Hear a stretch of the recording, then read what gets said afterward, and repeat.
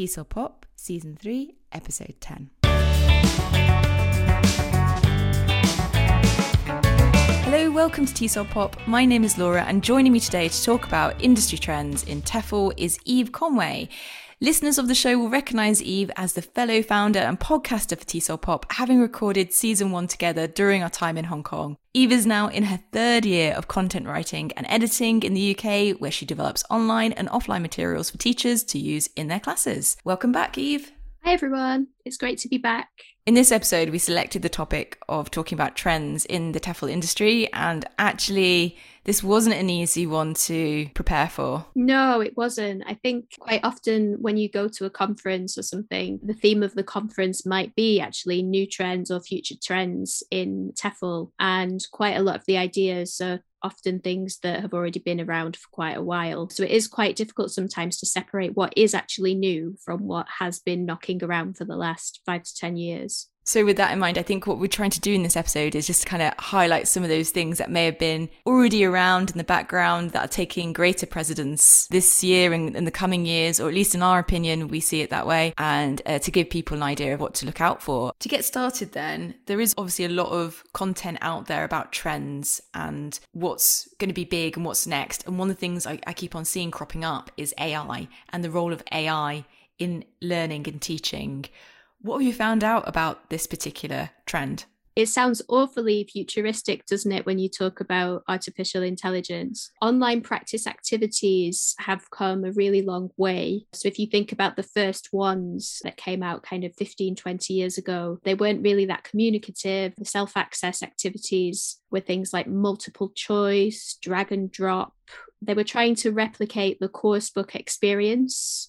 And they had the advantage of giving some immediate feedback to the students. They don't really do much that the coursebook didn't already do. Whereas I think with AI, we're seeing something a little bit different. So, for example, the use of chatbots. So I'm sure you've used a chatbot when you've tried to communicate with the bank or some type of business to make a complaint or something like that.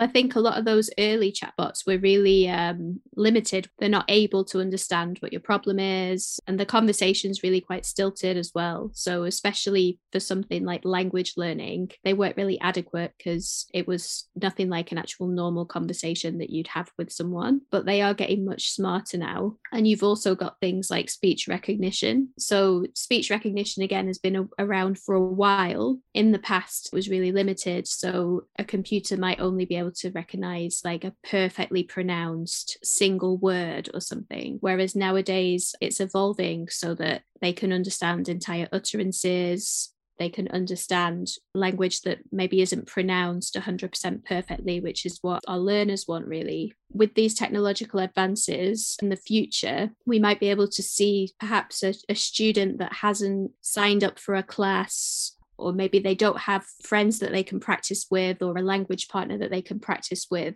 but they might be able to log on or purchase an app and actually get that speaking practice within a context. Does this mean as a teacher then I should be worried that AI is going to replace me? Personally, I don't think so. When I think back to my experiences as a language learner, when I've had private classes when I was learning Spanish, sometimes you just want to be able to say what happened in your dream yesterday, and you want to communicate that to somebody. You want to learn how to say it. AI still has a long way to go in being able to recognize all the possible utterances that a person might want to say. And I think that the teacher is still really valuable for being able to pull out emergent language and highlight that to learners. When I was researching for this podcast, I was looking at what products there are out there, and I came across one called Speaks, which is an app for learning French. And the learners can go into a virtual environment and they can tap a person. For example, they might visit different parts of Paris and they might tap on a waiter, and the waiter might say something to them, ask them a question, and then they can answer the question. So the context is still specified by the AI, but it is providing a much more contextualized type of practice than would have been possible 10 or 15 years ago. What's really exciting about this update is, as you mentioned, this is moving into speech being assessed by AI and responded to by AI. Whereas before, I think when you and I were very much in the classrooms, it was still very much text bot rather than a speech recognition element. That's super exciting. That's evolving into that.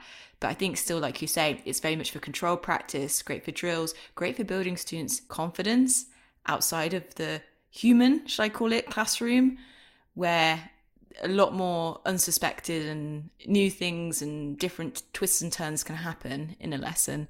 Yeah, I think it could really be good for those students that feel a bit self-conscious about speaking with a teacher or speaking with a real person, because it helps to build that confidence a little bit. But yeah, I agree that there's still a controlled element there. One thing that kind of goes hand in hand with AI is these virtual realities that we see coming to the forefront of conversations.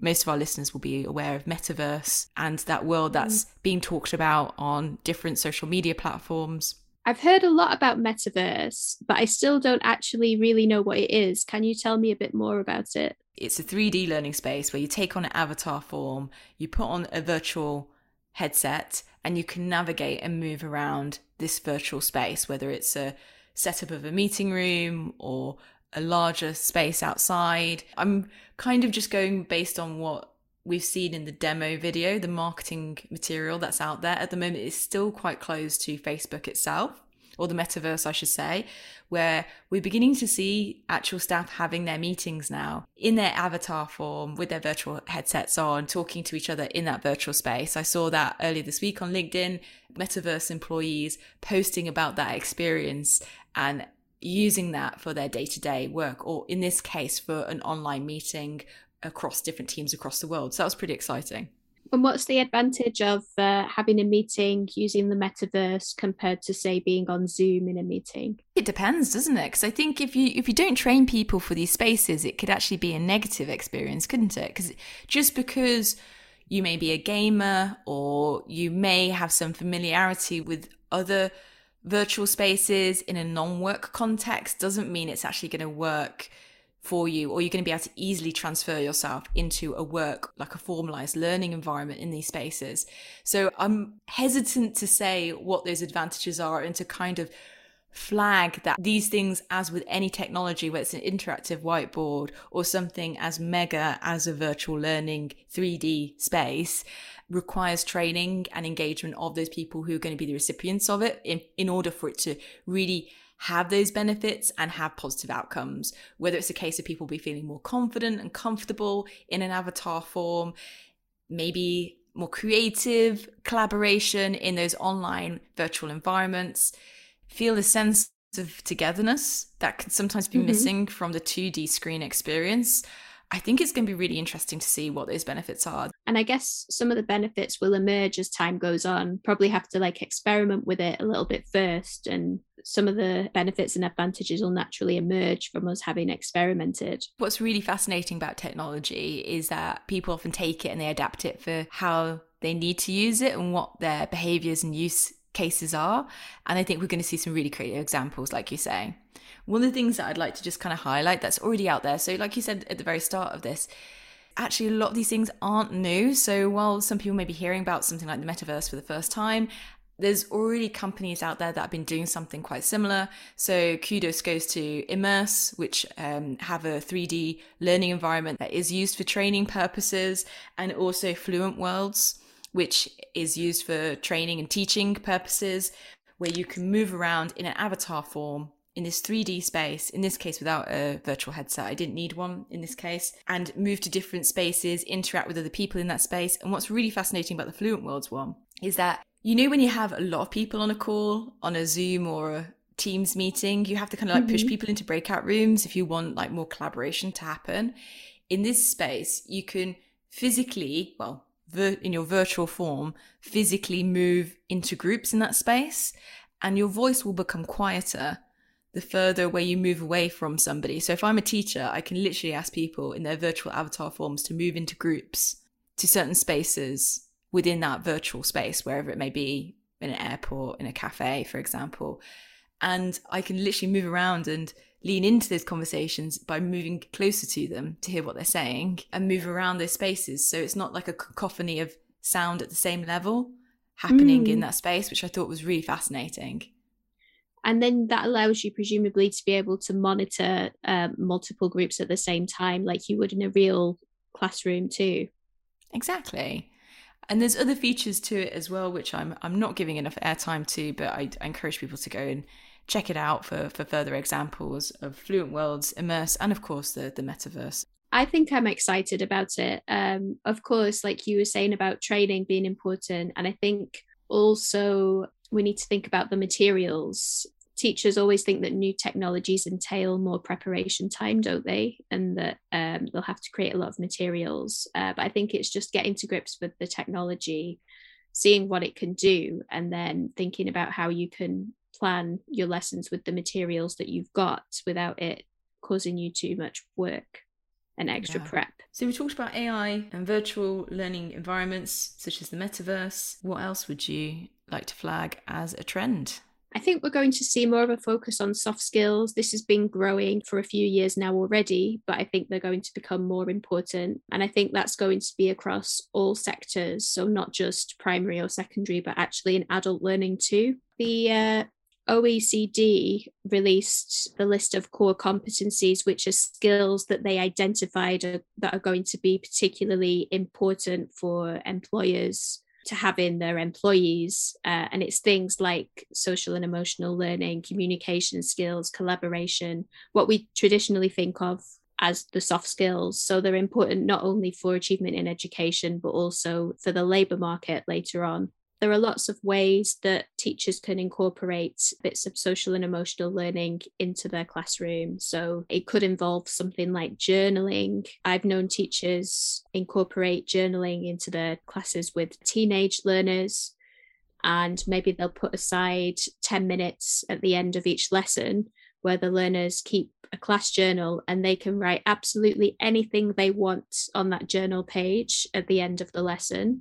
So they might write about what they enjoyed in the lesson, or how they're feeling about their studies, what they're finding difficult if they want to, or they can tell their teacher anything that's going on outside of the classroom if they like, or they might tell their teacher about the group work that they're doing and the group dynamics. So that can give the teacher an insight into what the learners are enjoying, or it can help them better plan their lessons. But from the learner's perspective, it encourages them to be more reflective about the learning process. The teacher can choose how they want to respond to that. So rather than seeing it as an exercise in written accuracy, the teacher could just respond to the actual content of what the students are saying. So that could help them build confidence in their writing skills, not worry about making mistakes.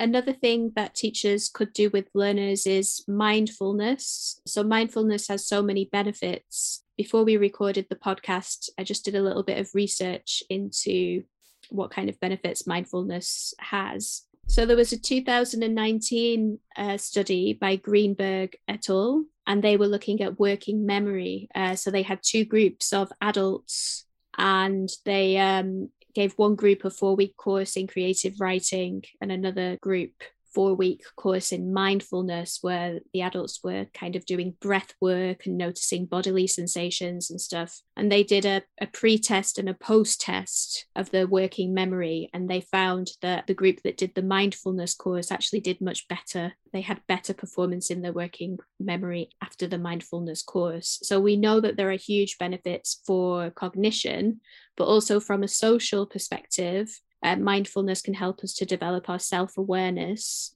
and it can help improve our ability to feel empathy and build relationships with others. And that's something that I've noticed looking at different products for the primary market that publishers are creating over the last 3 to 5 years or so. You see a lot more mindfulness activities built into primary digital products.